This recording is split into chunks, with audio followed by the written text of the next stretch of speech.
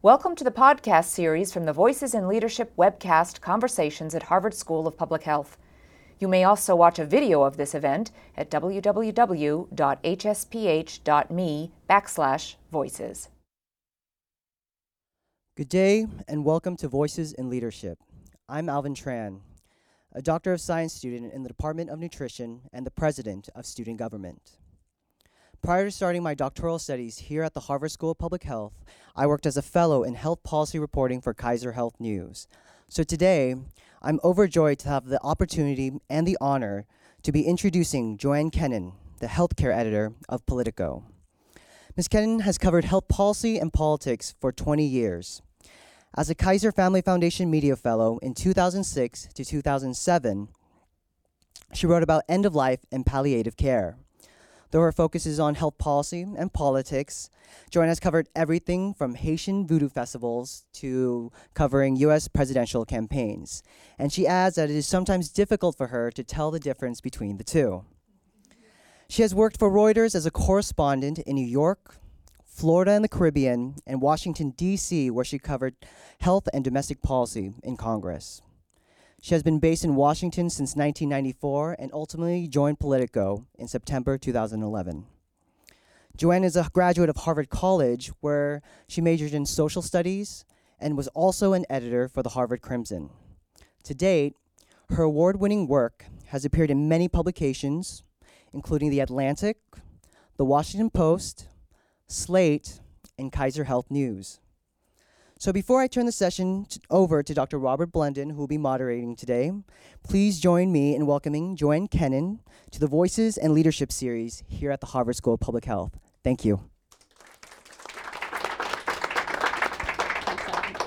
As everybody knows, these are very special sessions that we're not talking about a broad public issue. We're really talking about people's evolution in leadership roles and what they learn and take away from it, and most importantly, what you can use as you think about your own career and choices. Joanne requires, if I'm in Politico, that I release information. She and I are long-term friends.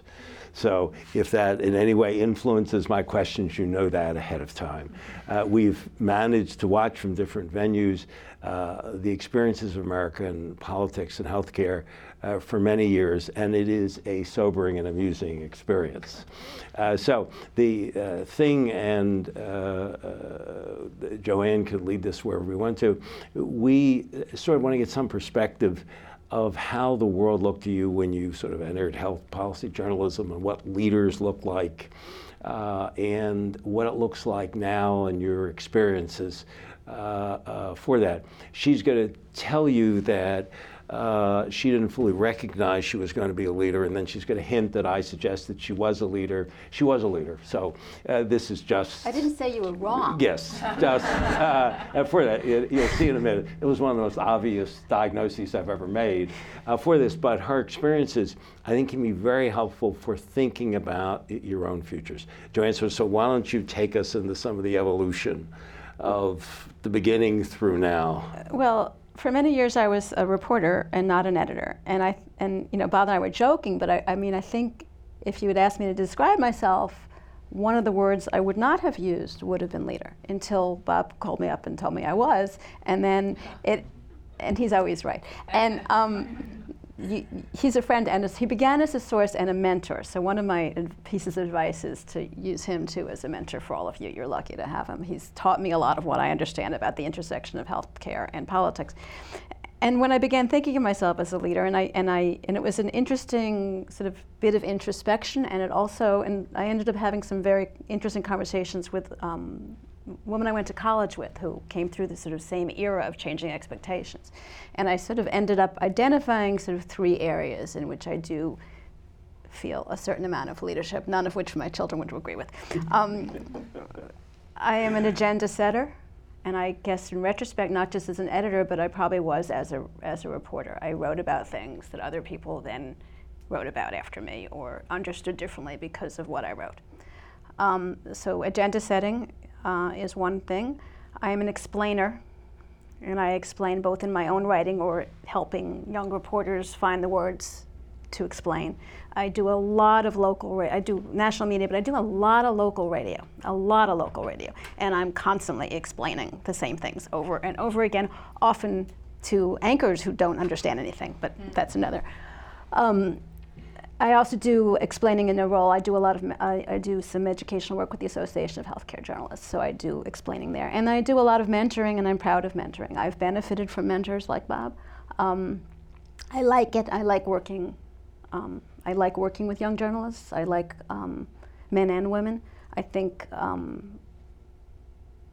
it's fun to see them, you can use cliches about your little chickies flying out of the nest or whatever. I guess chicks don't fly, but bird, whatever they are, I hate it when a good reporter gets hired by someone else, but I love it that they are able to take off and maybe have, they'll count their own obstacles, but maybe not the obstacles I encountered. So what has changed in your view about the world of journalism? Everything. Okay. I mean, we need a few examples. Right. Big denominator. I think that obviously one of the things is speed. I think it doesn't go back. It's not going to. I mean, there's I think a resurgence at the same time. There's long form journalism. I mean, Politico now has a magazine. We have, I envy the people who get to write for them. I don't have time. We do live in a speedy spin, message fast. There are great things about that immediacy and that freshness and that excitement about news. And then there are hazards because people get things wrong or, and that's one thing I have to do is negotiate this pressure for speed and the pressure for context accuracy. Let's get this right, let's think about this. And I have to do things fast.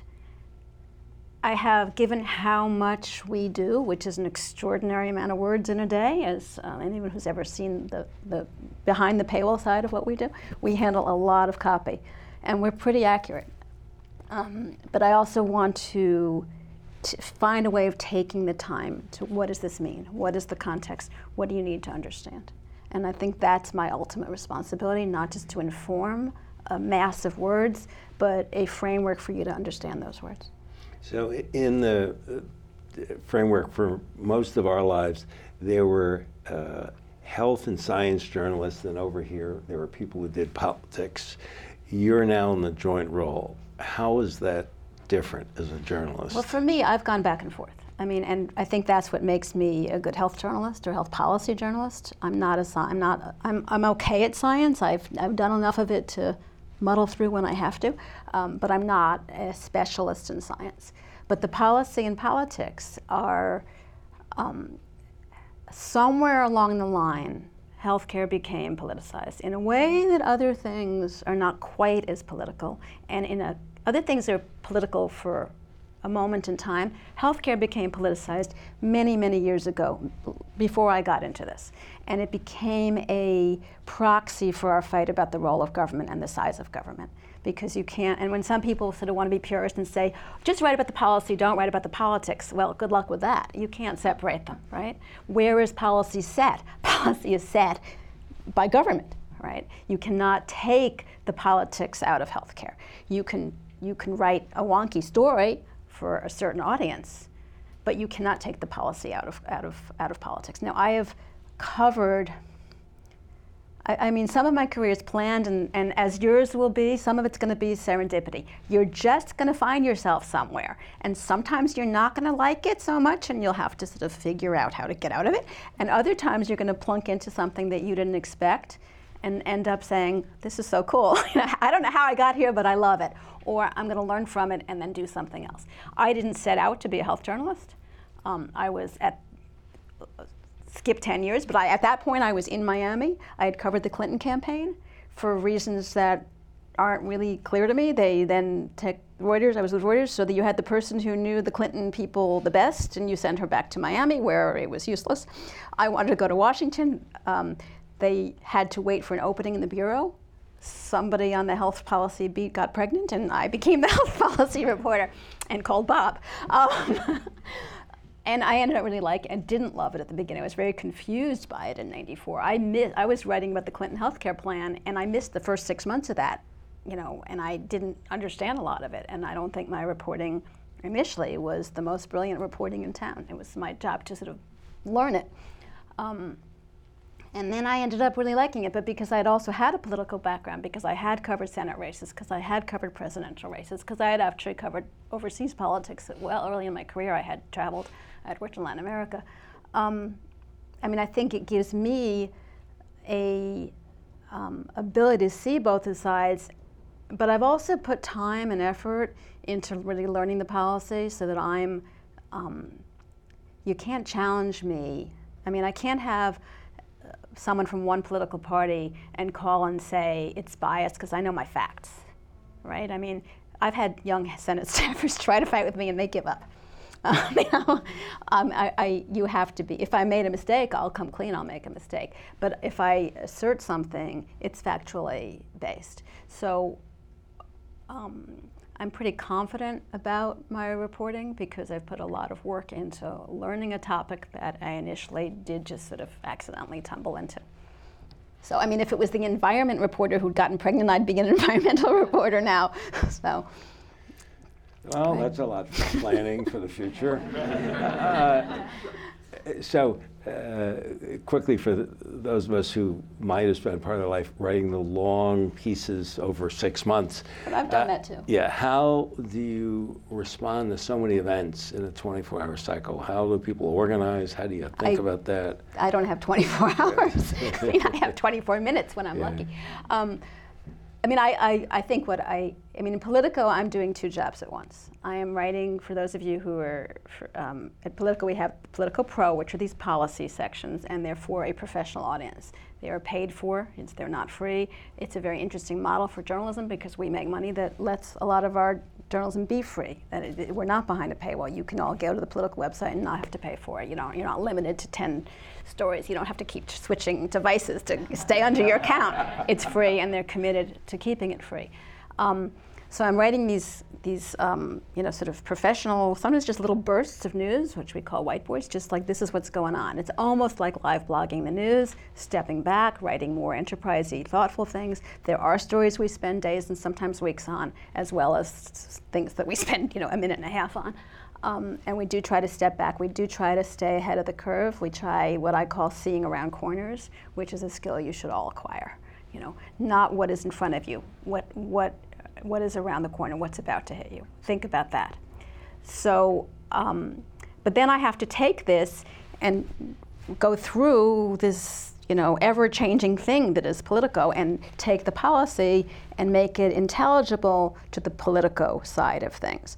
And when I came, Pro was only a few months old, and the newsroom, it was one physical newsroom, but they were really very, very separate. And over the past few years, I think I went from seeing a wall to that you had to sort of figure out how to get over, under, or through, to sort of, I've described it in my newsroom as a membrane that was easier to pass through, and now we are much more one newsroom.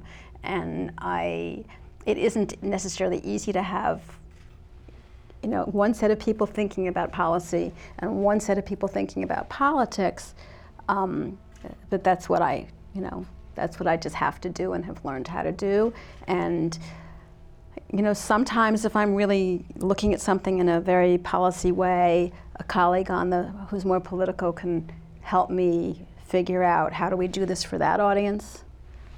Sometimes I intuitively know it. The various parts of the newsroom can be difficult, and they can also be fun for all of you with, to work with a few different people who have different perspectives and come up with a really good take on something can be really rewarding. So do you recruit one staff that is much more policy-oriented or one political, or are they pretty much generalists? And I look for I have a mix of skills. I do prefer to have some health policy because not everybody does have it, and the learning curve is steep. So my preference is for people to have had some health policy experience, reporting experience in health policy. We have had exceptions to that who've learned on the job, who've had more political, but they have to be interested and want to do it, and I have to be convinced of that. Right. I mean, if you don't like health policy, you wouldn't really be happy working for me at Pro. Tell me about the audience for Politico. It's got to look different than the more standard media group. Are they all like me that is addicted every single 5 minutes to find out what's happening politically? Or are they people who are looking from different backgrounds? What's the mix, do you think, that are? I have two audiences because I have these two different jobs. So the Pro audience is people like yourselves, or people in the policy world, people in the lobbying world, people in the industry, people on the Hill, people in state legislatures. That's the Pro audience. There are some people in the nonprofit world, but it's people who can afford us. Main Politico is people who, it started out as, the joke was it was the ESPN for politics. I think it is a richer, more diverse, and more interesting site now. We have 14 policy teams, and I have been involved in shaping several of those. And we have an e-health, a digital health. We have 3 reporters covering that exclusively, because we sort of were the first to realize this is a huge piece of healthcare that no one is talking about. And we have 3 people now writing about mobile health, digital health, e-health, so that when the Texas hospitals started talking about, the EHR did it, we had expertise who came back and said, no, it didn't. You can, I've had stories that a few years ago no one would have found or expected to find in Politico, and now we are a go-to source. So, I've had a story about hospice pattern pay rates or whatever it was that was like one of the top 4 or 5 stories on Politico for like a whole week, and that certainly would not have happened a few years ago. So we are becoming more things to more people. I think one of the fun things about working there is I am in a place that cares about policy, that has invested in policy. Starting Pro was risky and it wasn't cheap. We started a whole new newsroom at a time when everybody else was firing people. We jumped into this very deep and varied policy pool that keeps growing. There were 3 teams, and now the 14th is about to start. So there's a place where I think in some ways we have reinvigorated policy in Washington, policy journalism in Washington. Once we started covering e-health, look at the Kaiser Daily Health Summary, which many of you read. There's a lot of e-health in there now. There's regulatory issues, there's business issues, there's licensing issues, there's state issues, there's Medicare payment issues. It's a really rich, important, potentially, game-changing part of health. We put that on the map, now we have competition. So being in a place where policy is valued and respected, where I have a voice, is really rewarding.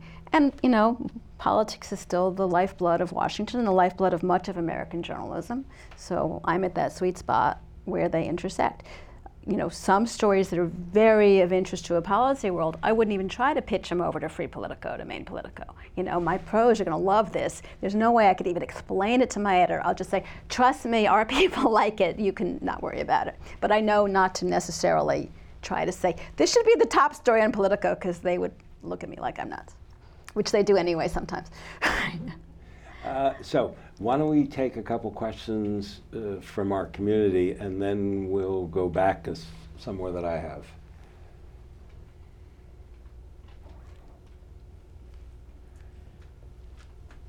Hi, if you don't mind, we did have a question come in from Twitter. So Sarah Sabshin asks, what are public health officials and government leaders doing wrong in communicating health policy issues, and how can they improve? Well, I think that is a young woman, if I remember correctly, that I mentored along the way. I didn't have a job open for her at the time. That's a very broad question. I think, what are the health policy issues? Well, I think it can be really frustrating when you're saying things right and it can't get through a sound barrier. And that sound barrier is different in different ways. If you're talking about the Affordable Care Act, the sound barrier to get things through is a political sound barrier, right? There is confusion, partly because the law is big and confusing. There's confusion because there are 2 sets of people saying different things and getting, let's say, something that's not ideological, a fact. There are subsidies available. That didn't get through, right? People who were eligible for subsidies had absolutely no idea they could get a subsidy. They would hear, it's expensive, you can't afford it, it's going to drive us all broke, blah, blah, blah, blah, blah. They didn't hear, we can help you pay for this. So sometimes the inability to communicate is, how do you communicate in a world that is a noisy world? Sometimes, I think with the Ebola communication, I think that, it has hit some kind of a psychic fear that has spread. We all have phobias. This one is a big one for a lot of people. Why are we afraid of Ebola, but we're not afraid of Marburg virus? I think it has something to do with we've seen these movies. And also the news out of Africa is so horrifying, right? So how do you, there's a disconnect too, because some of the polls are showing that people actually do know it's not airborne and that it's not as easy to catch, and they're still worried about getting it. So, and that is, I think we're not a particularly scientifically literate society. And I also think that sometimes fear gets in our way of being able to hear things. So that is two things that come to mind. Okay. Is there anything a public official could do to be more effective in that world? Well, that's two. There's a public health world and there's a ACA world. They're not identical. I think I've been struck by how poorly the advocacy world has been in getting out success stories. It's not my job to do that for them. But if you even look in social media or anywhere, you don't see as many success stories. I got an email from every single person in America whose plan was canceled. I didn't get that from people who were having good experiences, and I think the American public is not hearing a lot of success stories. So there are some political reasons. They got afraid to talk about it, which, I'm not sure whatever focus group told them that was necessarily, you're the political scientist. You probably have some opinions on why they became afraid to talk about what at one point was their greatest domestic achievement. It became toxic. But they haven't been able to find ways of, one of my jobs is to tell the same story in a fresh and exciting way time after time after time. And I think that's one reason Bob and I have had this professional relationship is he's helped me do that, but I've been good at retelling the same. I've told this story many, many times over the years. And I've come up with different ways of coming at it, because sometimes to get your message across, you've got to do it in a different way. You've got to come up with a whole different way of telling the same old story. One of the last stories I did before I left Reuters, it was a story it's a number of years now, but I loved it, and you'll love it, because here's a story about, American healthcare is broken, we need reform, blah, blah, blah, blah, blah. You've all heard it. How can I tell this differently? And what was like my parting story before I left? I wrote about how every young person in America wanted to go into public health, that public health schools were, brimming, that the two idealistic things were public health here or global health. And I wrote a story about the next generation of American healthcare problems and how we, there might be too many of you. You didn't get it, that's you.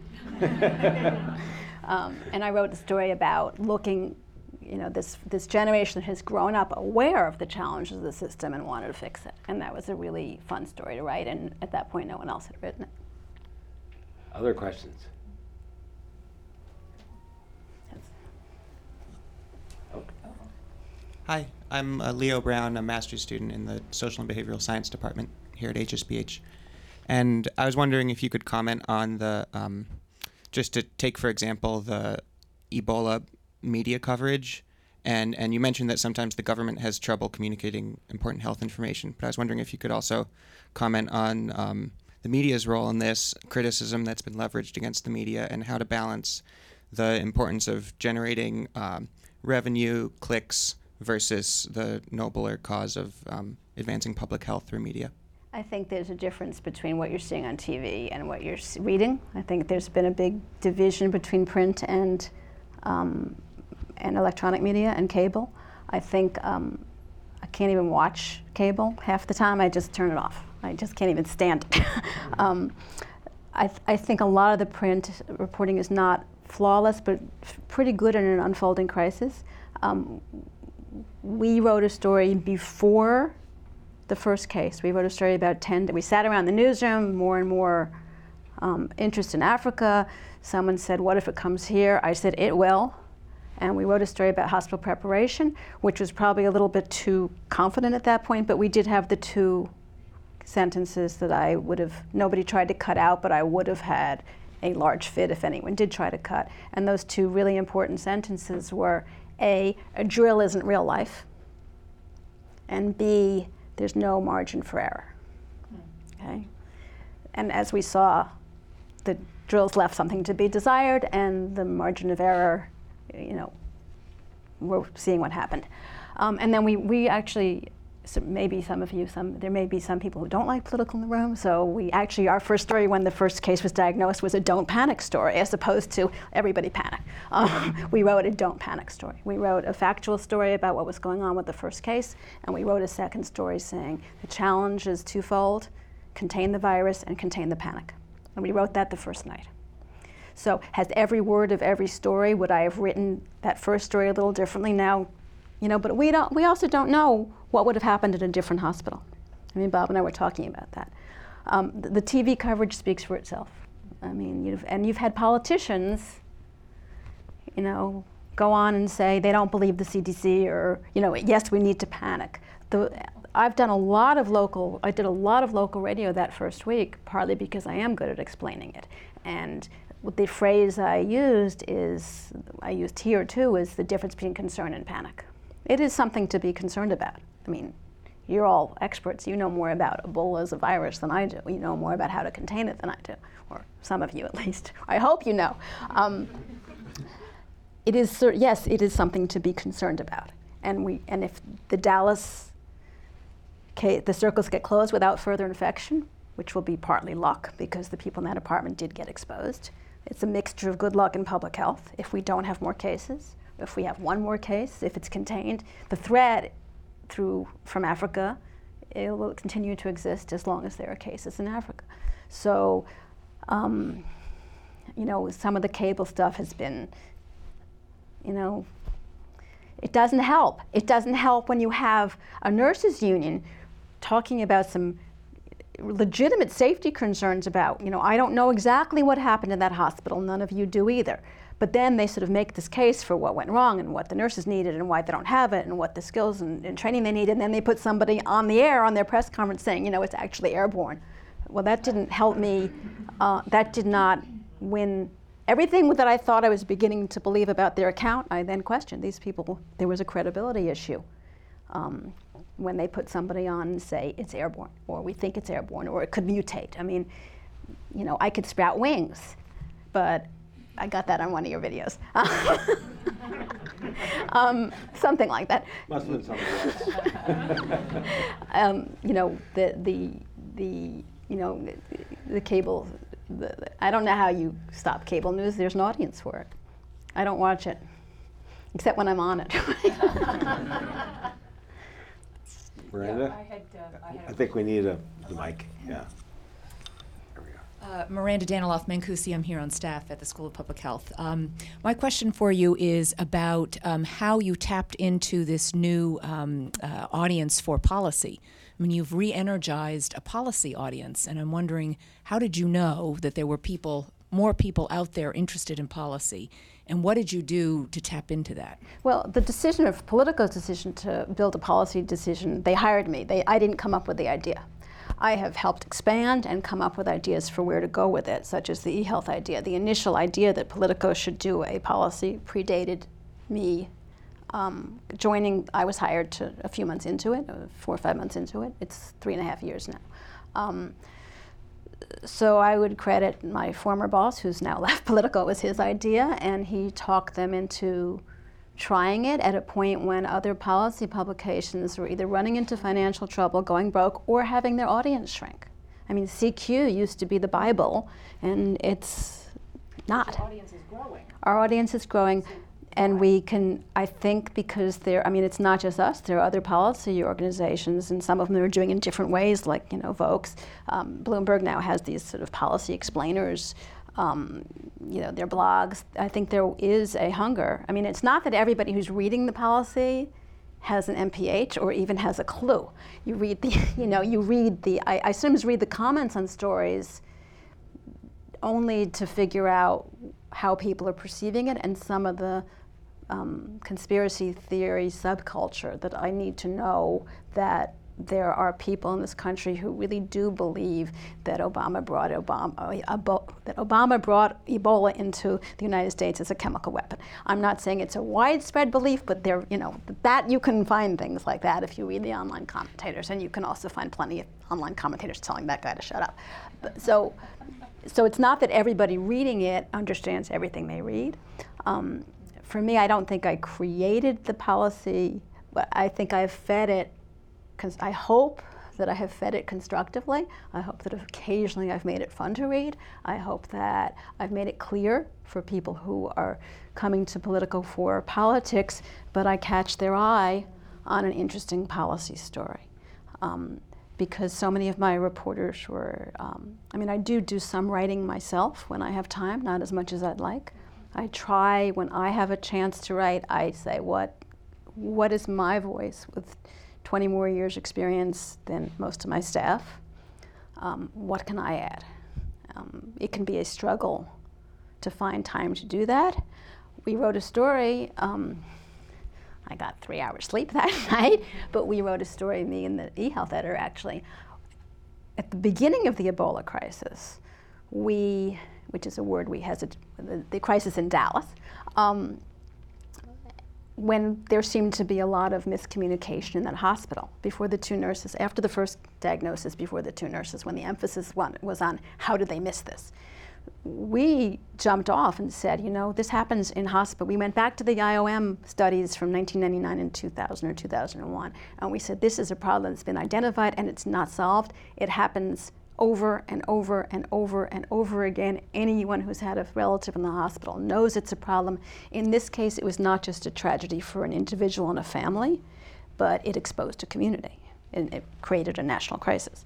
So we tried to take something that people were talking about and listening to and use that as not necessarily a teachable moment, but a writable moment to take two of us who had a lot of expertise, who had this 15 years of knowledge about patient safety, and write a story. Him with the more expertise on the electronic part, and me with just sort of my background in patient safety, and wrote, hey, this happens all the time, and it shouldn't.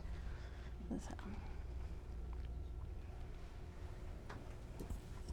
Hi, I'm Andrea Christopher. My name is Andrea Christopher, and I'm a primary care physician and an MPH student. I'm a research fellow at the med school looking at disparities in access to care.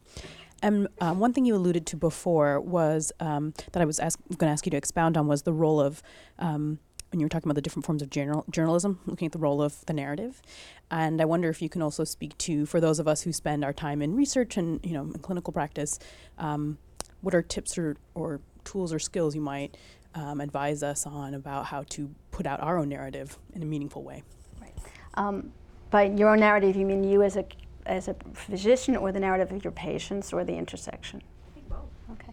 I'm not currently in a job that does a lot of narrative journalism. It's not something that Politico does much of. I have written some of the pieces I'm most proud of are narrative in the past. I wrote maybe my favorite piece ever was a magazine piece I wrote, an award-winning magazine piece I wrote, about the suicide of a senator's son, and how it activated him politically, and how his wife, who had been a very traditional, behind-the-scenes, stay-at-home mom, became, and she's very shy, and how it activated her as a mental health activist, and they actually ended up passing legislation for teen suicide.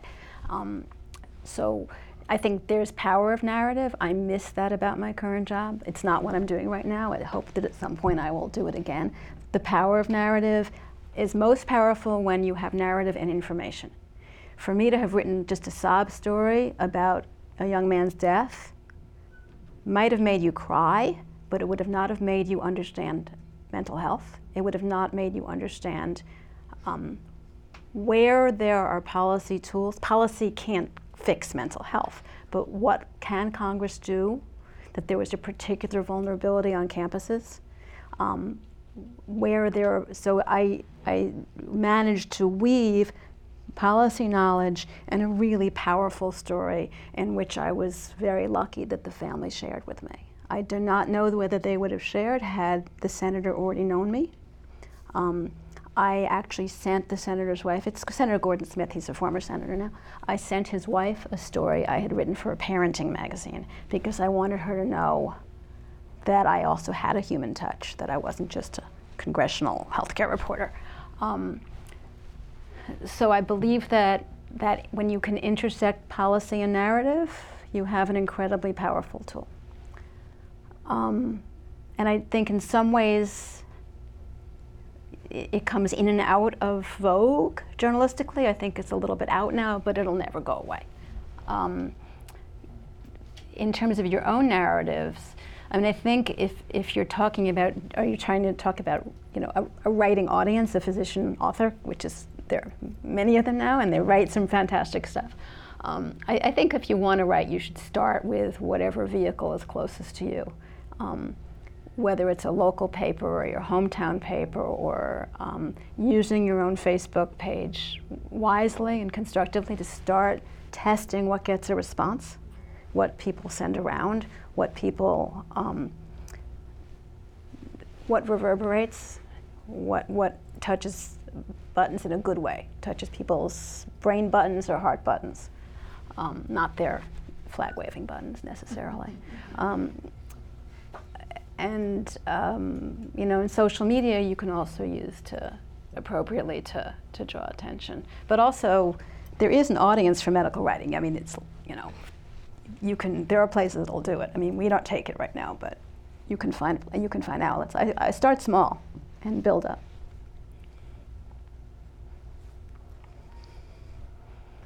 I feel the presence of another hand, but I can't see it. I'm Donna Zwas. I'm a cardiologist and an MPH student in social and behavioral science. All of us are aware of the intersection of politics and reporting, as you described on, you know, in more extreme situations on cable network. But all of us are political creatures, and I was wondering if you could speak about the impact of underlying political agendas in the newsroom and how that impacts the discussion and the decisions that are made. I don't know the political views of most of my editors. We don't talk about personal politics in our newsroom. I know that there are a variety of views in our newsroom. I can guess. I believe that of my 6 reporters, one of whom is currently on maternity leave at an inconvenient time, I can guess having known them all for some time, I can guess about their politics. I can guess a little bit by things that they have mentioned to me, or, you know, in one case, what their husband does for a living. 2 cases, one husband to be. But it is not, I don't feel political pressure and I have never felt political pressure in a newsroom to toe a certain line. I have felt skepticism. I think that during, you know, Bob asked me to think about difficult times. When has leadership been challenging?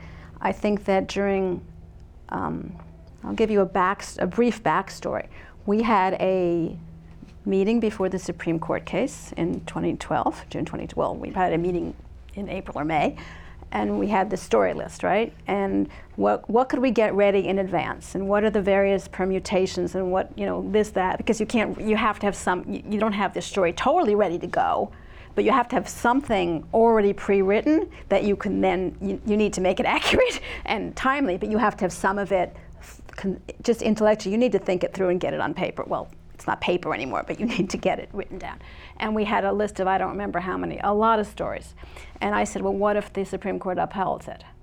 And they looked at me, and I had only been there a few months, and it was main Politico, not pro editors, mostly in the room, and I got shouted down. I mean, I got ignored. And I said, someone said that can't happen. And I said, I do not think it is the most likely scenario, but I don't think I said, I think there's probably a 10 or 15% chance it will happen. In fact, in my own brain, I probably thought there was a 20 or 25% chance. What I said in that rather not friendly room was 10 to 15, but I did say, I think we need something ready. And they ignored me. And the senior editor, who did not know me well because at that point the policy and politics side were more separate than they are now. The Supreme Court verdict came out. He looked at me. He went like this and he said, "Okay, Joanne, what do I do now?" And I had thought about it, and I knew, we had stuff we could. I mean, I, like everybody else, I thought the mandate, my most likely scenario, I thought the mandate would be struck. But I thought that was most likely. I thought upholding was second most likely. I thought striking the whole thing was least likely, and nobody on the planet knew about that Medicaid thing. I mean, none of us were ready for that. So the next, and I feel free talking about this because the two editors involved talked about it themselves in public, and at an event we had that was broadcast, and they said the moral of the story is listen to Joanne. Well, that lasted like a week, and then comes the failure of the website last year. That was a very difficult time for me, not because, well, October we didn't know what was going to happen. We didn't know if it could be fixed, if it could be made right. We didn't know. I began seeing signs that it was going to be fixed. I wasn't sure, but I began seeing signals that this could work. I did not think it was going to be a raving, spectacular success that was going to quell criticism, but I began to see a muddle-through scenario. And as I talked in the newsroom to editors about a muddle-through scenario, they had forgotten that listen to Joanne thing. But it wasn't politics. It wasn't a bunch of people saying, we hate Obama, we hate Obamacare, we're not going to write anything good. It was people who just couldn't see how something that messy could work. And I knew I had looked at the actual month-to-month enrollment patterns from Massachusetts. That's what I mean by doing your homework and knowing your stuff. I knew about the Medicare Part D enrollment patterns, which are not identical, but it gives you some, between Massachusetts and Medicare, you know something about how people behave, and you know something about patterns. And gradually it began to get better. The people were less skeptical, but it wasn't their politics saying you can't write something good. It was like their brains saying, I don't see how this could possibly, what do you mean it might muddle through? And at the end, when things did start getting better, somebody sent another one of those, let's listen, Joanne was right again. And I want everybody to have it tattooed, but there's no such luck. I will have other fights. I'm sure I will have some, I don't mean fights in a, hostile fight, but there will be times when people won't understand what I'm seeing because their job is to specialize in something else. I may not always see what they are seeing. And Politico is going through a lot of changes. It makes it fun to work there. I mean, if you looked at Politico 8 years ago and you look at Politico now, it's really different. They think very seriously about where is journalism going, where is policy journalism going, where is political journalism going, what is our place in a really noisy world? What is our value added? Why are people going to come to us, right? I don't have 20 reporters in Dallas. So if I'm going to write an Ebola story, I need to tell you something you can't get every place else. So, we'll give you the basic news because we want, if you come to our website, we don't want to not find anything, but we want to say something different. So it's not so much politics in my experience as it is just educating your colleagues or your superiors. I know you're there somewhere. All right, it's Bob. So a lot of our community views themselves being involved with public service and health in Washington or in the national capital. So in terms of advice for how they think about their own roles in media, in between being the leader but playing a much more prominent role, what would you give them in terms of thinking about what they should do, how they should gain experiences, hopefully positively, but dealing with fast-paced issues with the Washington media? I think there are a few different pieces to that. I think that if you're not comfortable speaking in public, and if don't have experience with the press, I would be more comfortable for my first couple of times doing print than getting on live TV. It took me a long time to get comfortable going on live TV, and I got comfortable first on local before I did national. But I think doing print, it's somewhat slower. They're going to think a little bit more. If you realize that you didn't make something clear, you can send a follow-up email, because as you think, you can't tell a reporter You can't change your quotes, you can't redo it, but you can say, in case I wasn't totally clear about that, this is what I was trying to say. So I would think that that's a way to get started for those of you who want to have your voices out there. And there are other ways to be leaders without being in the media. I think using social media, but using it smartly, is a tool that is probably, you've grown up with it, you intuitively know more about it than I do. So, but you can use it. Remember, I mean, it sort of should be obvious, but don't ever tweet anything that's going to bother you the next morning. Think about it before you hit the send button. It's there forever. I mean, I have teenagers, I tell them that all the time. And I think also being really open to, like I said, so much of life is serendipity. You're all elite. You're at Harvard Public School of Public Health. You all made it here. You will all have doors open for you. The door that opens may not be the door that you expect, and you should be open to having that be the right door, even if you didn't realize it. And if it turns out it's the wrong place, you move. I mean, I've changed. I've done more changing in the last 10 years than I did in the first 20. And I'm much more comfortable. If something doesn't work out, I'm going to go do something else. I did not feel that way for a long time before Bob told me I was a leader. So the parallel of this, many of our students will find themselves for the first time in a more political environment. They go to Washington. Is there advice for people who are really policy-oriented, passionately caring about their issues, to being more effective in an environment where politics? Know your stuff. There's a cliche in the newsroom about being bulletproof, and it doesn't mean physically bulletproof. It means intellectually bulletproof. If you know your stuff, it's harder to attack you. That doesn't mean you should be afraid to speak out without having researched something for 8 years. But if you have knowledge that you can be confident in, that's your most valuable tool. We are in an extremely politicized era. I mean, it's a frighteningly politicized era. I've worked in DC since 1994, and I've never seen it this bad. It is deeply fragmented, and there's deep distrust. Staff that used to sort of socialize and get along might not even really speak to each other. I mean, that's not true of every congressional committee. It's not that sometimes Democrats and Republicans even marry each other. But basically, you're in a highly polarized environment that I don't think, Bob, you've ever seen it since Reconstruction or something. I'm not saying you were around then, but I was a year or two later, I promise. Yeah. It's really alarming. I think that there are two things that I see. I wouldn't say healing, that's way too strong a word, but I do see a little bit of bipartisanship. I think basically the response to ISIS has been, considering how dysfunctional and political everything is, there is some bipartisanship there. And even Ebola, there's two levels. There's the blame game on cable, but the funding has gone through. And the policy there wasn't a lot of grandstanding about what do we need to do.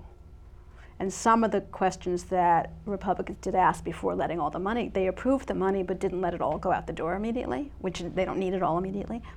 I think there were legitimate questions when they wanted the Pentagon to come and say, how are you going to protect? What kind of training? What kind of protection? How do we know? Have you thought it through? We don't want these American military personnel to go and come back sick. I thought that was a legitimate oversight question. So you've got the cable politicization of Ebola, but you've got a policy, a lot more bipartisanship on two incredibly important crises. ISIS is a crisis, not my expertise, but I think we all know it's a crisis. And Ebola, which is certainly a crisis in Africa and a concern here. And I do see a little bit of getting above the politics, but I don't see it widely. I think next year will be really interesting, though, because if the Republicans win the Senate, and they probably will, we know, I'm not a guesser, but the signs are that it's likely, they still can't repeal Obamacare, right? First of all, Obama would never sign it, and secondly, they're not going to really have enough votes. Most things need 60. They'll be able to damage parts of it. They'll be able to dismantle bits and pieces. But they can't get rid of the whole thing, despite talking about it and talking about it and talking about it. How do they get out of that? I think how and when you find some kind of consensus that lets them save face and say, we fix this or we fix that. How much are they going to stay on that repeal pledge going into 2016? It's hard for them to reel it in. But the reality is they can't repeal it. And I think many of them know that in their hearts, or if they don't know it in their hearts, their staffers do. Let me sort of close with one more question for you, which is sort of a personal issue that people sort of think about all the time. Can you make your kind of leadership role work with families and life and everything else? Everybody thinking about the rest of their life. How does she juggle this? How does this get together? Is it really possible when you're recruiting people to say to them, we can make your life work in these kinds of environments? Well, if you have me as a boss, I do try to make my staff's lives work. And we work hard and we have demanding hours, and I do try. In terms of my own life, in some way, sometimes it's worked. I have 2 kids. I have a couple of other sort of semi-step things floating around. I have like beyond blended. It's one of my friends said it's a Cuisinarted family. I worked part-time for a lot of years. I think I have an energy level that a lot of people did not realize I was working part-time. I did work part-time. I did partly because I had a kid who had some needs that needed me to address, and partly because I actually loved being with my kids. They're really fun. And I also was a caregiver, not to the extent my mother was, but I was an involved part of my father's end of life, and I would not have given up a minute of the hardest thing I have ever done. I was lucky, I think, in some ways, in that I backpedaled my career and I came back stronger. And some of that is luck. Some of it was sort of who I became in midlife. Bob and I have a mutual friend who says I'm the most resilient person he knows. I think resiliency is a good thing. I'm not quite sure when I became resilient, but somewhere along the line I did. I think you should never, you might have to do things sequentially. I did backpedal. I did go through a point when my career was less visible, and you always have to have something. If those of you who choose or have kids, you always have to find time for what teaches them something. The most busy part of my job the last few years, I was still the room mother, and I ran the social action committee at my younger child's school, and I took care of my dad.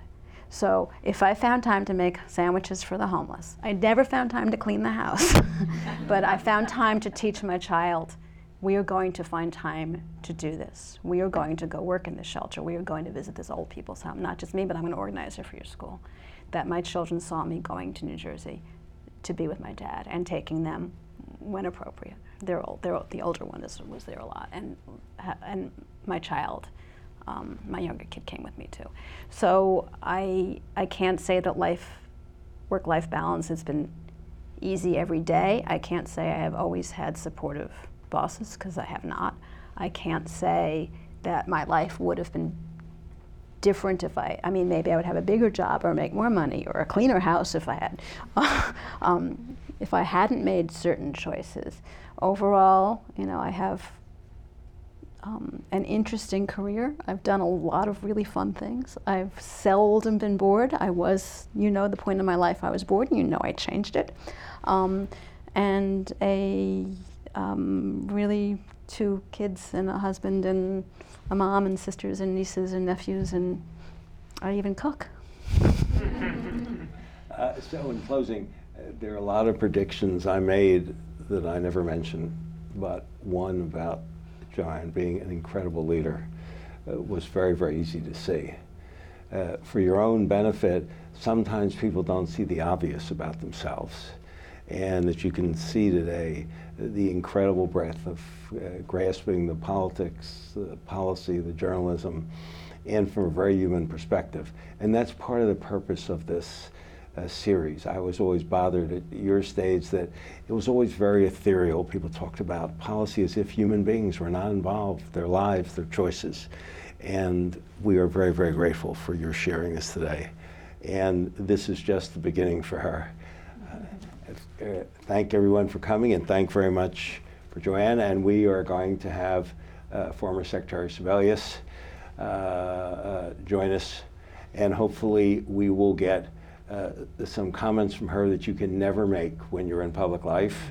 You have to read what Joanne says that she might have really thought at the time. Thank everyone, and thank Joanne again for it was a terrific session.